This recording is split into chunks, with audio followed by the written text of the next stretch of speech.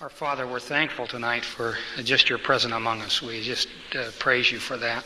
We think of our brother Russ as he will be traveling later on this week. We ask, Father, that you'd watch over him with your very special care and give him journey mercies, Father, and help him to accomplish the work that you've given for him out there, Father. We know that his company is sending him there, but in a very special way, you're sending him there too. So perhaps there's some very special person out there that needs a witness of a Christian, and we just ask that Russ would be alert to that and be ready and to give an answer for the hope that's in him. We know that he can do that, and we know that given an opportunity, he will bring forth the gospel message. We thank you very, very much for that.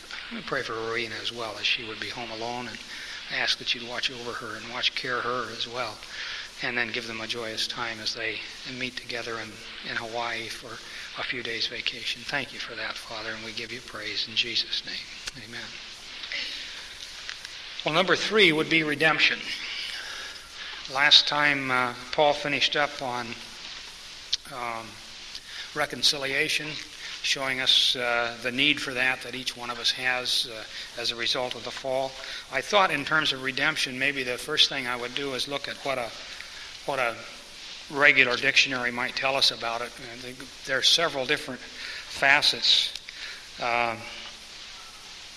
Looking up 2 words, both of which appear in our English Bibles with quite a bit of frequency. The first word that I looked up was redeemed, and the Funk and Wagnalls dictionary gives us about 6 different facets of this word. The first one would be to regain possession of something by paying a price to recover something. And we can maybe think of that in terms of if we buy a home or if we buy a loaf of bread. Maybe more particularly, though, in the concept of regaining it would be something that had been ours before. Maybe we had put it into a pawn shop for a loan or something, and we went and reclaimed it with paying off that price. It is to pay off for something, to satisfy the value of something in our business of exchange of goods and services. It also can mean to set free. There's a sense, I suppose, in our national history that when President Lincoln signed the Emancipation Proclamation, that he redeemed the slaves in a sense, the people that were slaves, as he turned them loose. Although there was no financial involvement whatsoever, and in fact the Funk and Wagnalls definition would not even superimpose that on it. It is to be set free or to rescue. Then at each one of these words, both redeem and redemption, have a theological aspect, interestingly enough, that the secular dictionary would use for us. And probably true to the biblical concept and even the New Testament concept, redeem is to rescue from sin and its penalties, according to Funk and Wagnalls. And we'll see that that's certainly a very real part of it. Another definition of redeem is to fulfill as in an oath or a promise, or to make amends for, to compensate for. And there's a real sense, and we'll see as the evening goes forward here, that there's a real sense that every one of those things, that there's a touch on one of the uses of the word in Scripture. That is that it sometimes talks about regaining possession. It often tells us in our English Bibles that Christ bought us, so he regained possession of us in that sense as believers in him. So redemption then has 4 separate aspects. One again which is theological, meaning salvation from sin through the atonement of Christ. And that's very, very, very pointed from our regular dictionary. Then it may be called an act of redeeming or a state of being redeemed, or a recovery of what is mortgaged or pledged. since our home is mortgaged, I suppose there's a sense in which we are going through a redemption of our home. It is indeed mortgaged, as I think most are. Hopefully one day it will no longer be mortgaged, but that's a few years down the way.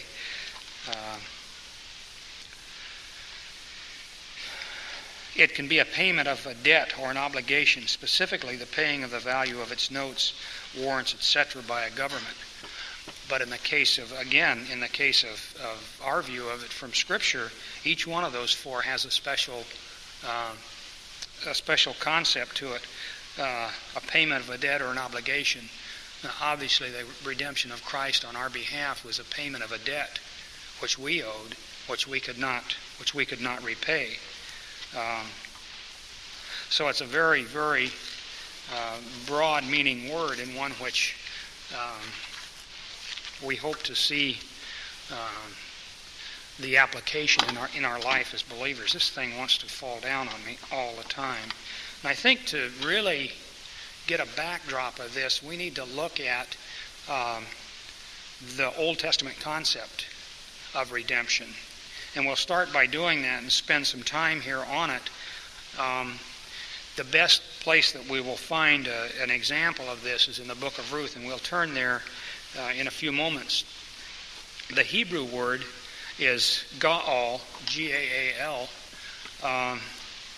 which identifies someone who had the right to redeem. If I, as an Israelite, were sold into bondage or delivered myself to slavery because of some indebtedness, the provision was made for me to,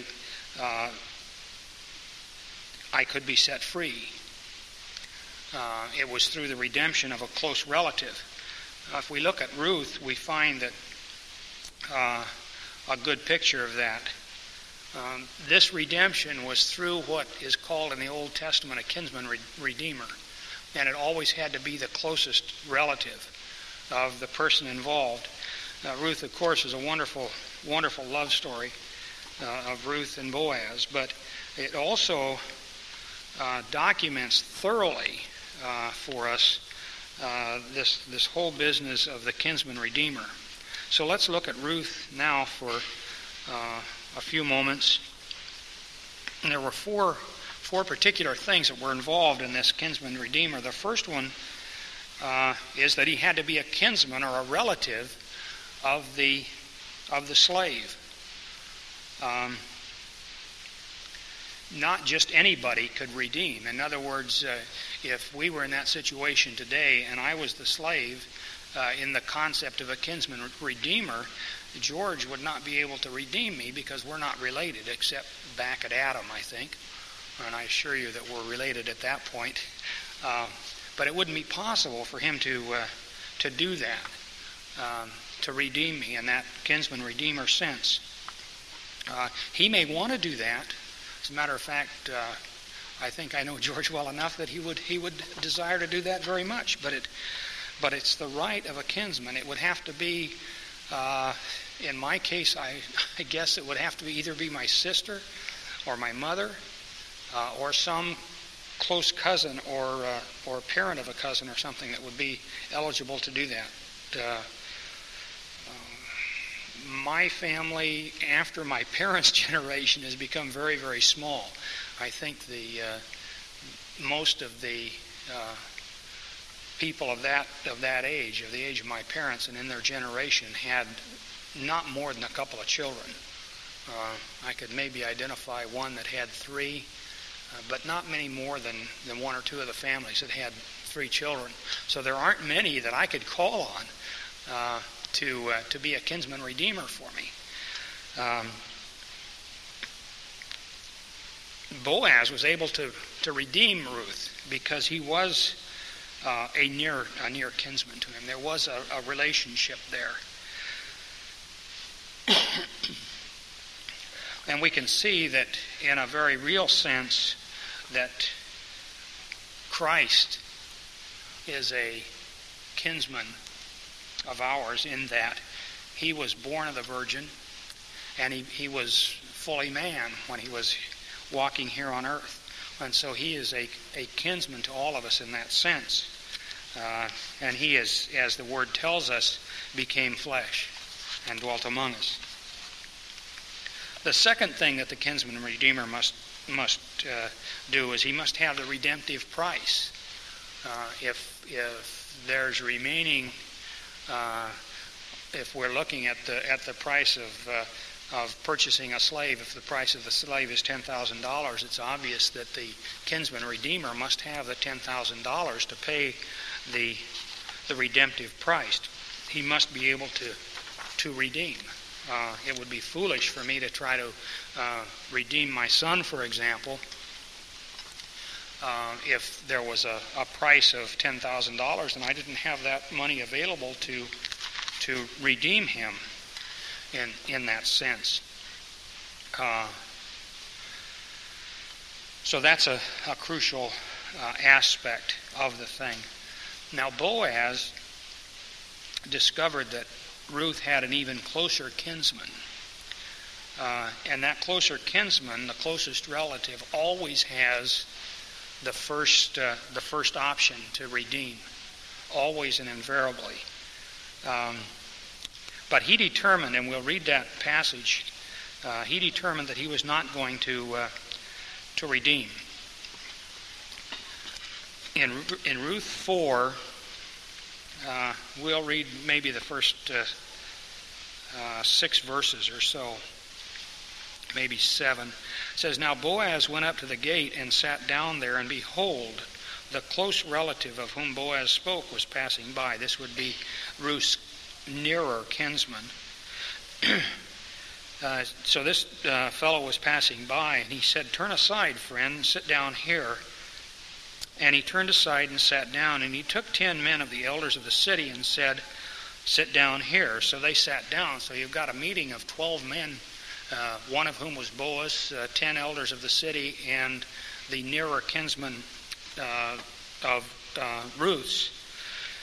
And then he said to the closest relative, that is, that nearer kinsman, "Naomi, who has come back from the land of Moab, has to sell a piece of land which belonged to our brother Elimelech. So I thought to inform you, saying, buy it before those who are sitting here and before the elders of my people. If you will redeem it, redeem it. But if not, tell me, that I may know, for there is no one but you to redeem it, and I am after you." And then the nearer kinsman redeemer said, "I will redeem it." And after Boaz had told him of this option and everything, and he said, "I'm going to exercise the option. I will redeem this land." Then Boaz said in verse 5, "On the day you buy the field from the hand of Naomi, you must also acquire Ruth the Moabitess, the widow of the deceased, in order to raise up a name for the deceased on his inheritance." And the closest relative said, "I cannot redeem it for myself, lest I jeopardize my own inheritance. Redeem it for yourself. You may have my right to redemption, for I cannot redeem it." Now this was a custom in former times in Israel concerning the redemption and the exchange of land to confirm any matter. A man removed his sandal and gave it to another. And this was the manner of attestation in Israel. So the closest relative said to Boaz, "Buy it for yourself," and he removed his sandal. And that was the seal of the deal. That was the signature on the contract.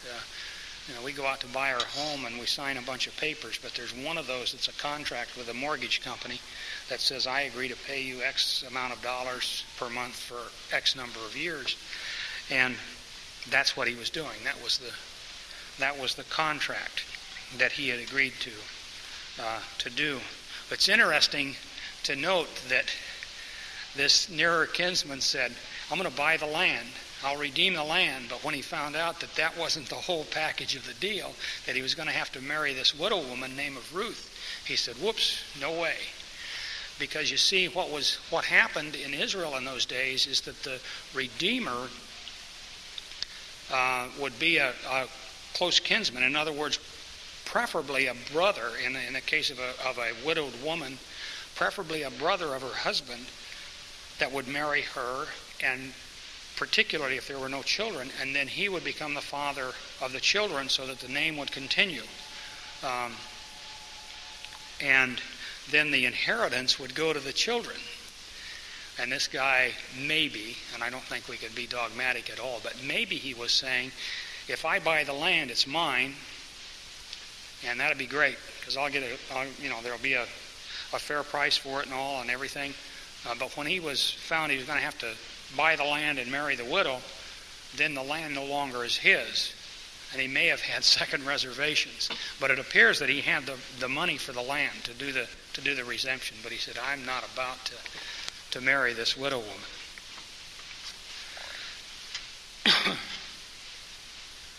But then Boaz came forward, as he said. He not only was related properly to Ruth, but he had the price of the redemption. And of course, Christ had a satisfactory price for our redemption as well. In Acts 20:28 it says, Take heed therefore unto yourselves and to all the flock, over the which the Holy Ghost hath made you overseers, to feed the church which he hath purchased, that is Christ, with his own blood. So that he made that purchase for us. He paid that price.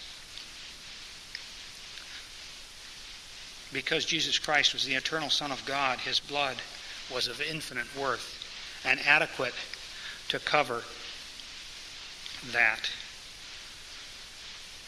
Then in 1 Peter 1:18 and 19 it says, For as much as you know that you were not redeemed with corruptible things as silver and gold from your own vain conversation received by tradition from your fathers, but with the precious blood of Christ, as of a lamb without blemish and without spot. Then thirdly, that law of the kinsman redeemer is he must be willing to redeem. The one who had the priority to redeem Ruth, in that case, was not willing to do so. He did not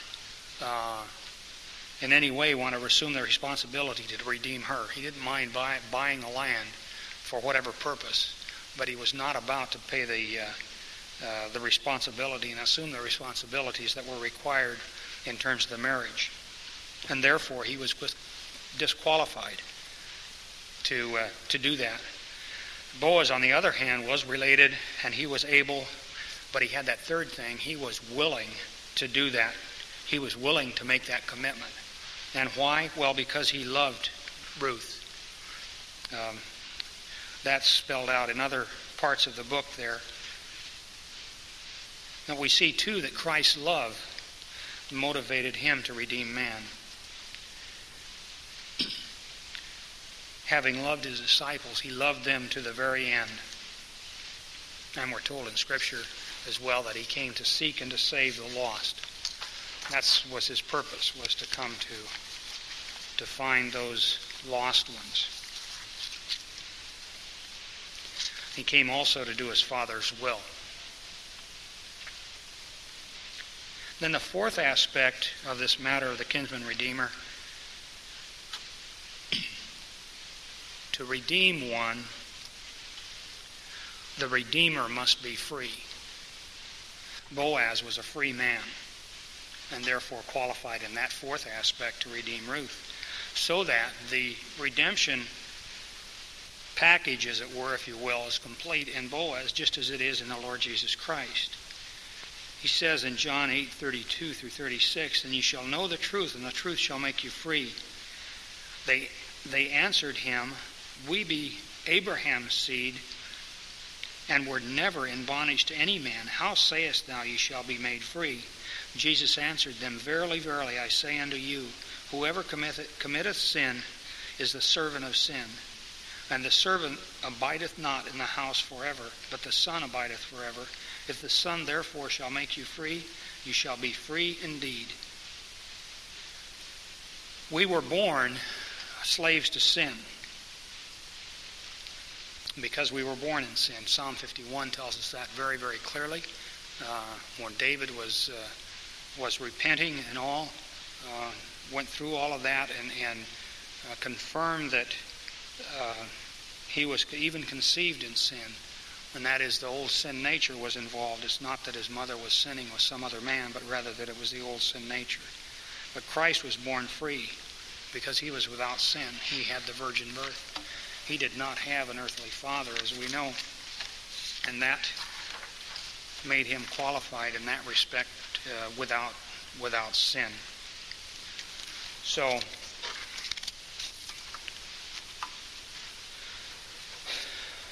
that kind of gives us the Old Testament background of the thing with Ruth, and making a comparison with the Lord Jesus, and seeing that not only was Boaz fully qualified in all four of those characteristics of the kinsman redeemer, but so was the Lord Jesus Christ.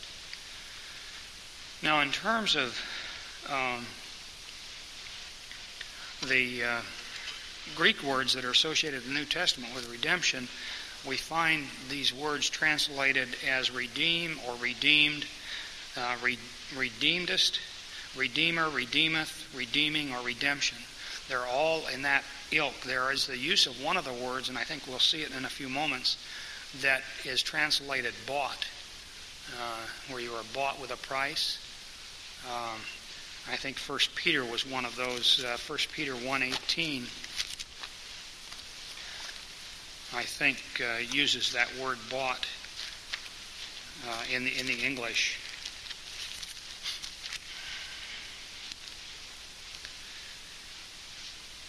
The King James for sure says that. I've got New American Standard, and it says, knowing that you were not redeemed with perishable things. But I think the King James said, you were bought.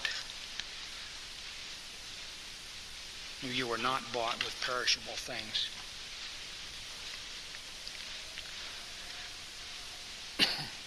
There are actually 6 words that are translated either as redeemed or bought or some other form of redemption, that sort of thing. Some of them are used a great number of times. Others are used very, very infrequently.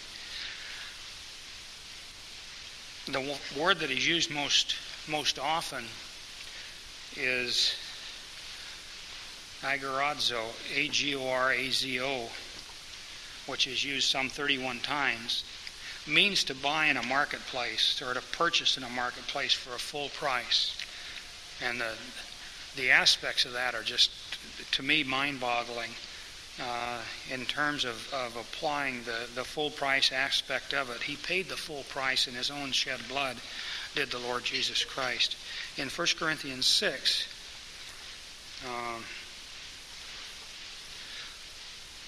verse 20, we see the word translated bought. For you have been bought with a price.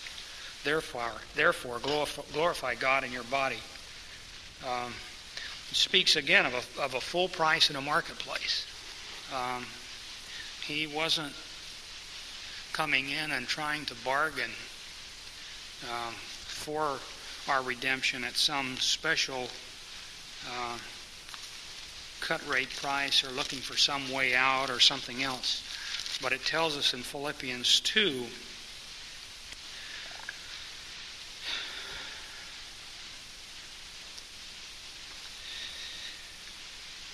and the 8th verse, he says, and being found in appearance as a man, he, that is Christ, humbled himself by becoming obedient to the point of death, even death on a cross. He was willing to do that. He was willing to pay. What I remember my dad saying so often as he was trying to explain to me as a little boy growing up capital punishment and whatnot, and trying to identify those things that people do that cause that to happen, or in those days caused that to happen. He would call that the supreme penalty,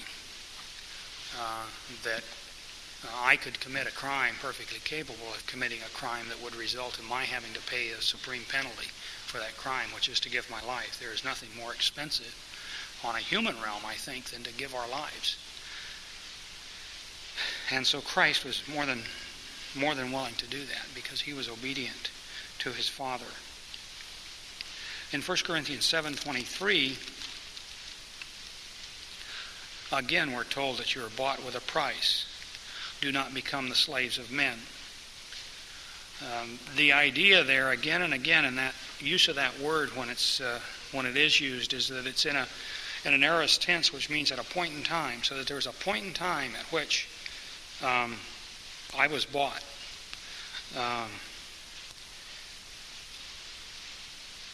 And it's a passive act. That is, somebody else did it for me, namely the Lord Jesus Christ. And I get the benefit of it.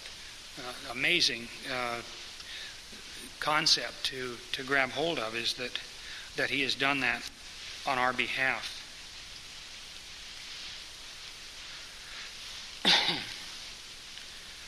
Then there's another word that is used much less frequency, only 10 times within the Scripture. Apolutrosis.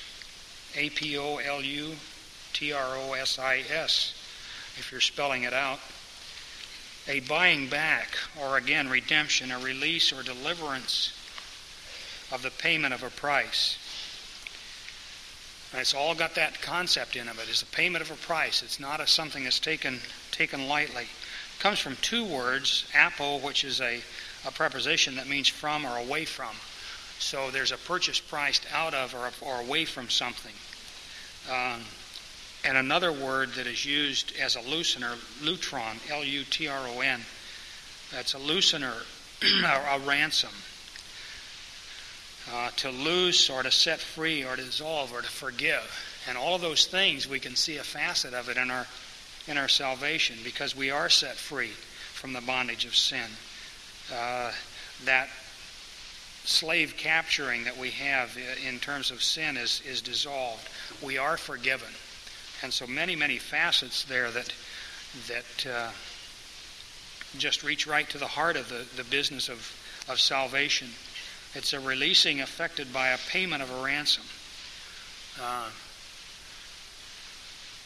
There have been many instances we know of where there has been large sums of money that given as a ransom for children and that sort of thing. Now, we see this word used in Matthew 20:28 and Mark 10:45, where Christ says in both passages that he came as a ransom for many. I'll read the Mark 10:45. Pardon me? Mark 10:45. It's also the same wording as in Matthew 20:28. In Mark 10:45 it says, "For even the Son of Man did not come to be served, but to serve, and to give his life a ransom for many." And he did that, and that's that word to loosen or to set free.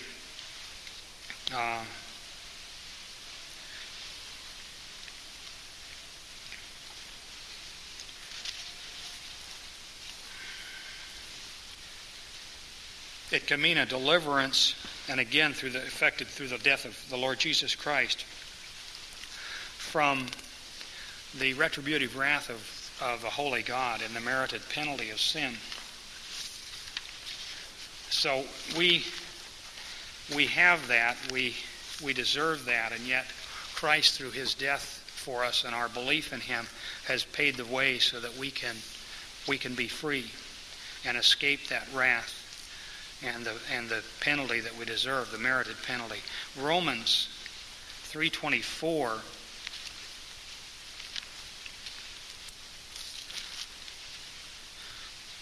Familiar with 3:23, which says, "For all have sinned and fall short of the glory of God, being justified as a gift by His grace through the redemption which is in Christ Jesus." But then in Hebrews 9:15 it talks about deliverance from the penalty of transgression. Hebrews 9:15.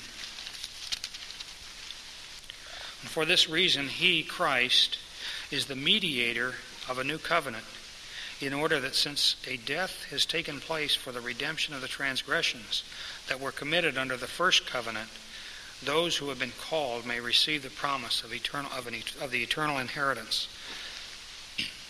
So we have the deliverance from the penalty of the transgressions, or from the penalty of sins. And then there's a final aspect of redemption, which is in the last day, which is the consummate liberation we experience from the sin still lingering. We continue to sin. That's why the Lord put 1 John 1:9 in the Scriptures, so that we have a way of dealing with it. And hopefully He keeps us conscious and we don't get seared, so that we know, and we keeping short accounts with Him. But on that last day, then the liberation experience that we look forward to, and from all the ills and troubles of this life, in Ephesians 4:30 speaks of that last day, freedom of that. Ephesians 4:30, and do not grieve the Holy Spirit of God, by whom you were sealed for the day of redemption. And that's a day yet future. He does not want us, of course, to grieve the Holy Spirit in any aspect. And because He, the Holy Spirit, has sealed us for that day of redemption, when we escape this and we come face to face with the Lord Jesus Christ. And then in 1 Corinthians 1:30, we see Christ as the author of redemption.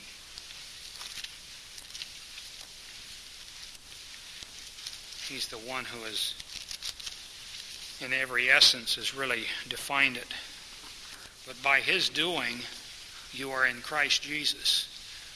It's not anybody else's doing, but His doing, that we are in Him, who became to us wisdom from God and righteousness and sanctification and redemption, so that He is our redemption, and He became that to us. And without Him, then we could have no redemption whatsoever. In Ephesians 1 and the 14th verse, the Lord talks about a future redemption. Ephesians 1:14. We better back up to 13. In Him you also, after listening to the message of truth, the gospel of your salvation, having also believed, you were sealed in Him with the Holy Spirit of promise, who is given as a pledge of our inheritance, with a view to the redemption of God's own possession, to the praise of His glory. So that's a future day, and we're sealed there again by the Holy Spirit, with a whole picture in mind of that redemption of God's possession. It's not redemption of any other's possession, but of His. Again, we go back to the idea that we have been bought. God has purchased us through the blood of Jesus Christ. And therefore, as believers in the Lord Jesus, we are then His possession. In Romans 8:23, he tells us about the deliverance of the body from frailty and mortality. Romans 8:23. And not only this, but also we ourselves, having the first fruits of the Spirit, even we ourselves groan within ourselves, waiting eagerly for our adoption as sons, the redemption of our bodies. So that's a glorious day that we all have the privilege of looking forward to. It will be an exciting day, because John tells us in his first letter that on that day we will be like Him, because we will see Him as He is. And that will be an exciting time.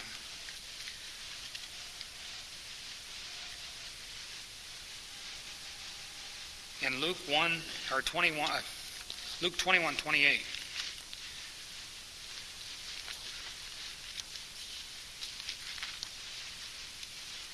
We'll look at another passage in Luke while we're here too. So, first of all, let's look at Luke 21:28. He's talking about end times. He's talking about the timing of things. He says, but when these things begin to take place, straighten up and lift up your heads, because your redemption is drawing near. It's getting closer and closer. It's closer today than it was September 10th of this year. And it's closer today than it was yesterday. It's closer this evening than it was this morning. And we ought to be right excited about that, I think. Over in Luke 18:7, beginning actually in verse 6, hear what the unrighteous judge said. Now shall not God bring about justice for his elect, who cry to him day and night, and will he delay long over them?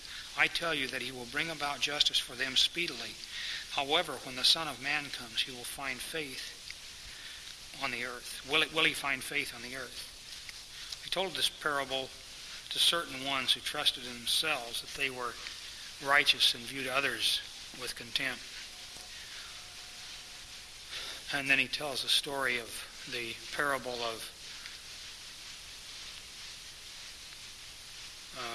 or the story of the Pharisee and the tax gatherer, and the pride of the Pharisee and the humbleness of the tax gatherer, and pleading with God to have mercy on his soul. But there will be a deliverance then from hatred and persecutions. If we look at 2 Timothy 3:12, there's a tremendous promise there. Maybe it's a morbid way sort of to look at the thing, but there's a tremendous promise there. 2 Timothy 3,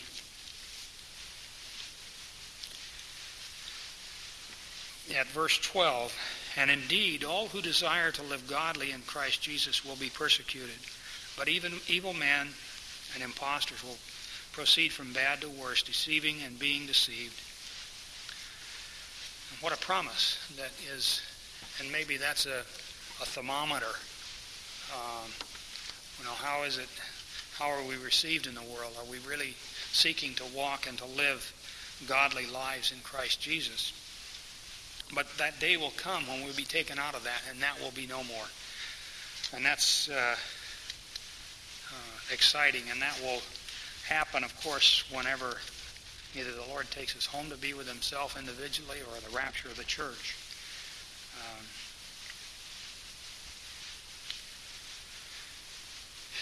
Now there's another word that's derived of that first one that we talked about, the agorazo. It's called exagorazo, which is to buy up or to buy back or to redeem.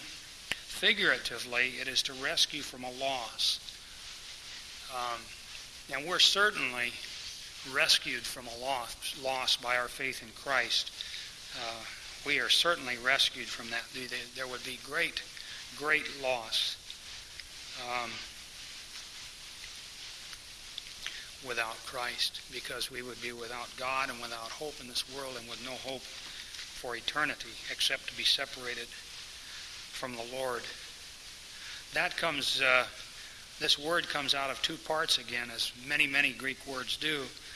Ex, which means out of, from or by or away from, and the first word we talked about, agorazo, which is to buy in the marketplace. So it's to buy up out of the marketplace. Appears 4 times in Scripture. The first time in the context that we want to look at tonight would be in Galatians 3:13.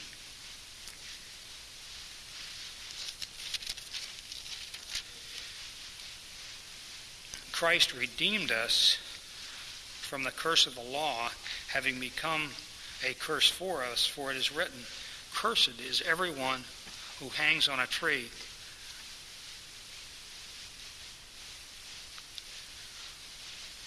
Well, the quote of "Cursed is everyone who hangs on a tree" is from Deuteronomy 21:23, for those that are interested in that passage of Scripture.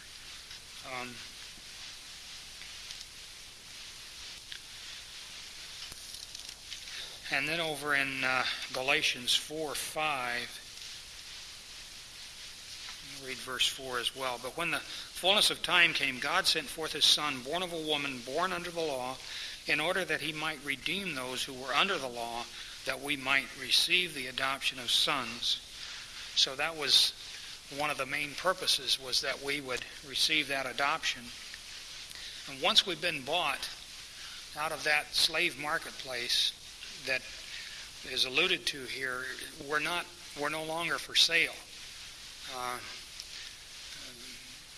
We can't really make an earthly sort of an analogy, because it breaks down very, very quickly. But suppose I would go buy a car and never to sell that car again. That would be the idea. It's just not available anymore. Well, maybe I do that a little bit. I've got a 14-year-old Honda station wagon, so maybe I do that a little bit. I don't have any intention right now, for example, of selling our home, but that day may come, depending upon what the Lord does and where He leads us and all the rest of that. But it's to redeem by a payment of a price to recover from the power of another. And isn't that a beautiful picture of what's happened to us as we've received our freedom in Christ? Because He has, in a very real sense, taken us and recovered us from the power of another one. That is the enemy, Satan himself. He's done that for us. We can see Christ then freeing men from the dominion even of the Mosaic law at the price of His vicarious death. But in a real sense, He purchased us out of that power of Satan. I seem like I'm all the time using my mother-in-law as an example, but she's a good example of an unbeliever. She would not for a moment believe that she was dominated or under the power of Satan. But she really is, just simply because she's not a believer in the Lord Jesus Christ. And He probably doesn't have to do much in her life because she is, quite frankly, not very interested in spiritual matters.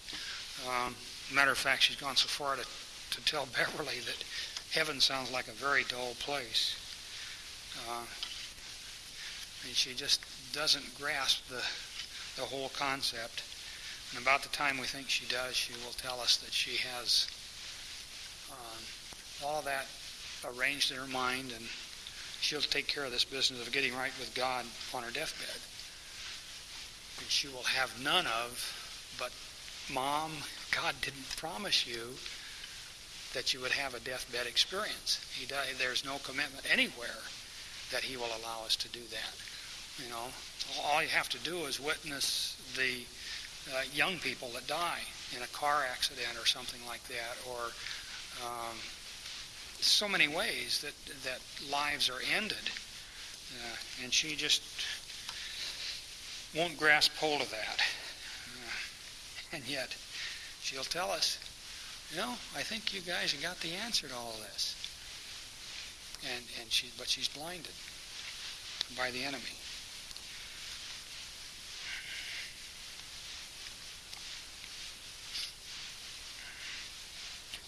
Now, the same word is used in Ephesians 5:16 and in a similar verse in Colossians, but we'll look at the Ephesians 5:16.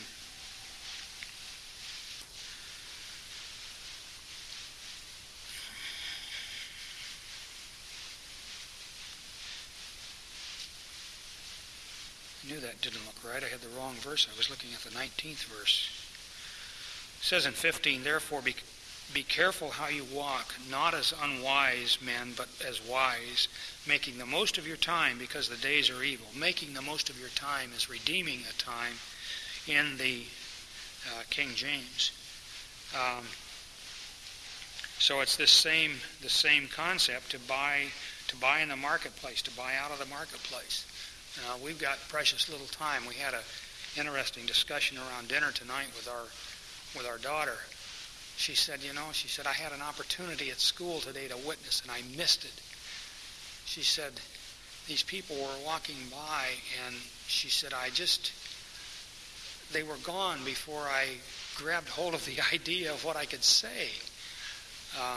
And what she could have said was fairly simple, and she thought she was the only person in the world that had ever had that experience. And I said, well, listen, I know there's at least one other person in the world that's had that experience, me. But she said it was so simple. And I said, yeah, that's the way it always is. 30 seconds, a minute, 4 minutes, 5 minutes, you always think of something.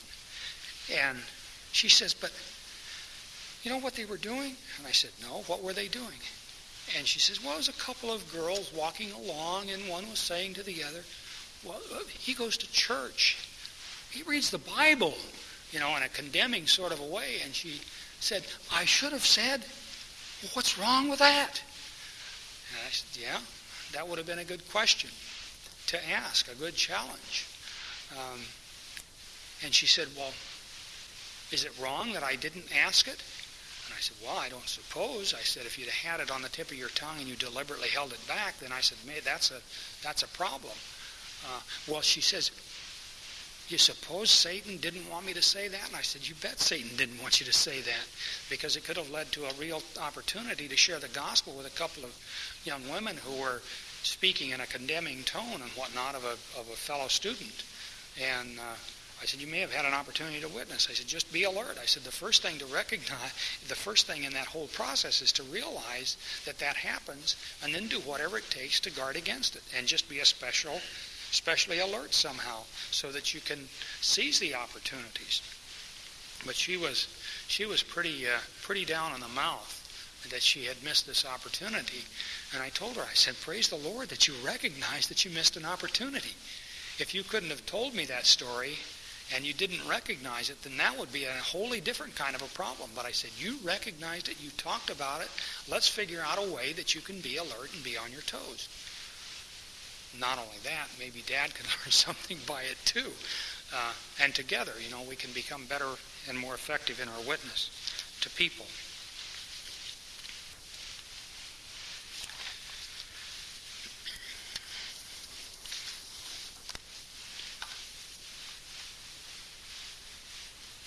There's another verb that is translated redeeming, or to redeem. In the New Testament, it occurs 3 times, and we'll look at each one of those. The word is latruo, L-U-T-R-O-O. It means, again, by paying a full ransom. And again, here's that facet that the full price was paid, and we don't have to worry about there's something else to do, like many people would believe, that not only do I have to accept that blood sacrifice, that death sacrifice of Christ on the cross for my sins, but there's got to be something else. We had an opportunity one Saturday morning. You talk about a divine appointment. I think I've never seen one quite like this. I had been talking to Don Schmidt at his home. I had to chat with him about something one Saturday morning, and I called and said, hey, can I come out? I need to chat with you a little bit. Sure, come on. And had some stuff to give to them as well. And so I sort of killed 2 birds with one stone, as they say. And we had our time discussing this particular issue and whatnot, and I'd handed off the materials to his wife, Betty. And the went to leave, and we said, well, why don't we just pray before we leave? And we had a little time of prayer, and went out the door and talking about spiritual things and whatnot, and things here at Valley Church and so on. And we got to the gate at Don's home at the front gate, and I went through it, and Don kind of came on, and here came 2 young men from across the street, and they were dressed properly. They had dress shirts on and slacks and sports coats and stuff, and were carrying, one had a briefcase, the other had a Bible or so with him, and I was heading for my car. I didn't catch the young fellow with a Bible, and I thought, well, maybe they have something to sell or something, and I'm just not buying stuff, so I'm not. And I heard them, just as I was reaching for my car door, say, do you read the Bible? I turned so fast on my heels, and I went right back and joined this discussion. And we had a young man there, 2 young men that were from one of the cults, and they started referencing James. Well, they didn't understand that a year and a half ago, we'd gone through a study in James with Bob Cosby, and in our Sunday school class now with Don Flood, we're going through James again. So it's firmly fixed in my mind where James talks about faith and works, that he's talking about works that can grow out of your faith. And they were twisting it around and saying, but you have to work. And I said, no, you don't understand what the Scripture says. What the Scripture says, that if you have faith, and out of that faith does not come works, in terms of what you're doing for the Lord and your involvement in that way, then that faith is dead. That is not real faith.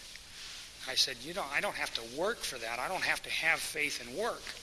But my faith is demonstrated by my works.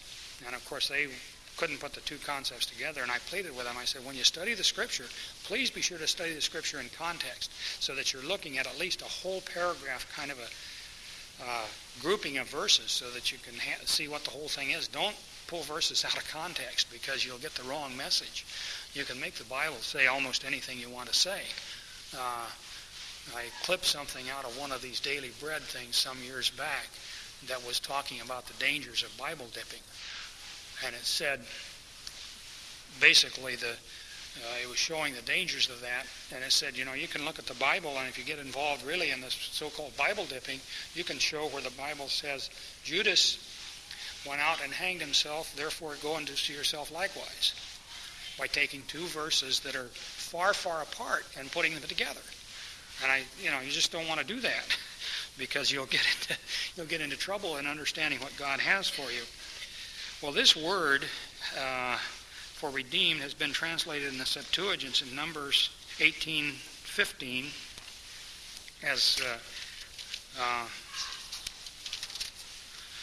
as we see there in Numbers 18:15. It says that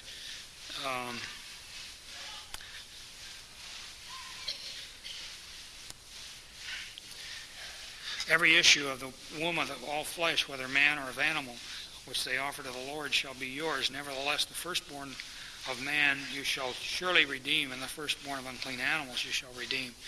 And then over in verse 17, but the firstborn of an ox and the firstborn of a sheep or the firstborn of a goat you shall not redeem. They are holy. You shall sprinkle their blood on the altar and shall offer up their fat, and the smoke is an offering of fire for a soothing aroma to the Lord. Same word for redeemed. And then over in 1 Peter, where we looked earlier, we see the word again translated redeemed.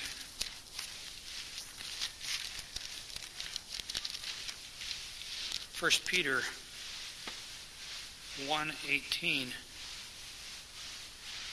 says, knowing that you were not redeemed with perishable things like silver or gold from your futile way of life inherited from your forefathers, but with the precious blood as of a lamb, unblemished and spotless, the blood of Christ.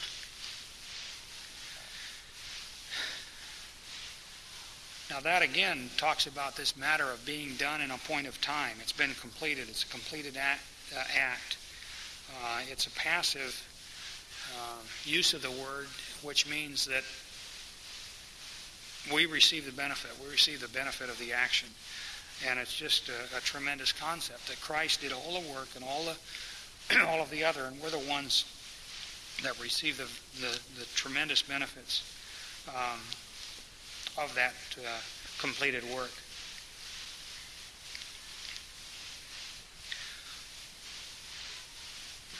It's also used in Titus 2:14 and Luke 24:21. Then another word that we've mentioned before, we've seen it part of an earlier word, is lutrosis. It's a noun that means, again, redemption or ransoming. Used 3 times. Speaks of deliverance and redemption. And in Hebrews 9:12, it speaks specifically of the redemption from the penalty of sin.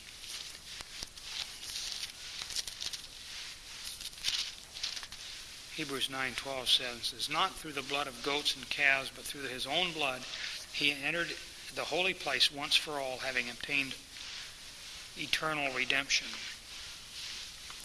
Again, it's an interesting study to go through Hebrews and see where Christ has used the word once for all, once for all, once for all. It just appears again and again and again. Very, very interesting study to do.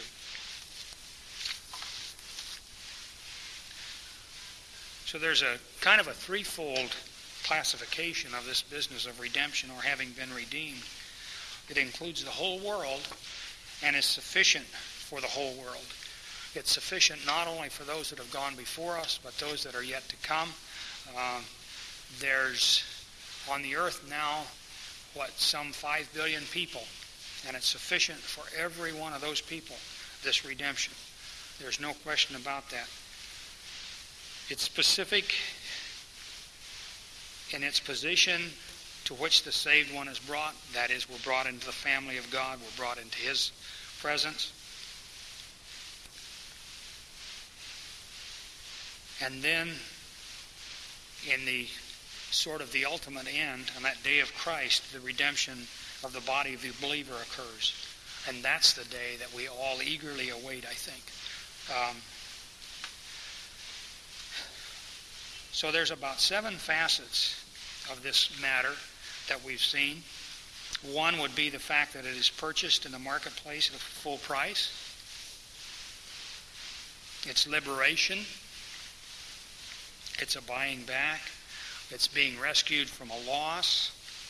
The full ransom is paid. We've seen that again and again and again, that Christ did pay the full ransom for us, that we have complete deliverance, and that we have the redemption from the penalty of sin, which perhaps is one of the most important characteristics, because the penalty of sin is eternal separation from God. And we have that taken care of in our Lord Jesus Christ. And we're certainly a needy people, and He saw to it that that need was cared for because of His love and grace. But He did that through His justice and through His holiness. He had to have it paid for, else He would not be the holy God that He is. We would not be the just God that He is, and we thank Him for it. We can't do enough or say enough of thanksgiving to Him and worship Him enough for that. So thank you very much. Next week, Pastor will be back on item 4, and I don't know what is next, but he will take off there then. So let's close in prayer. Father, thanks for this time, and we rejoice in who You are. Thanks again for the marvelous redemption that we have in the Lord Jesus Christ. We give You praise and honor and glory for it, and we just can't, in human terms, thank You enough. But we do praise You for it, and we would go from this place rejoicing in our Lord and Savior Jesus Christ, because He's the one that's worthy. We pray that we would be obviously rejoicing, that people would ask us, why do we rejoice in such turmoil? And Father, cause us to be those that would be ready to give an answer for the hope that's in us at all times, at a moment's notice. Thank You in Jesus' name. Amen.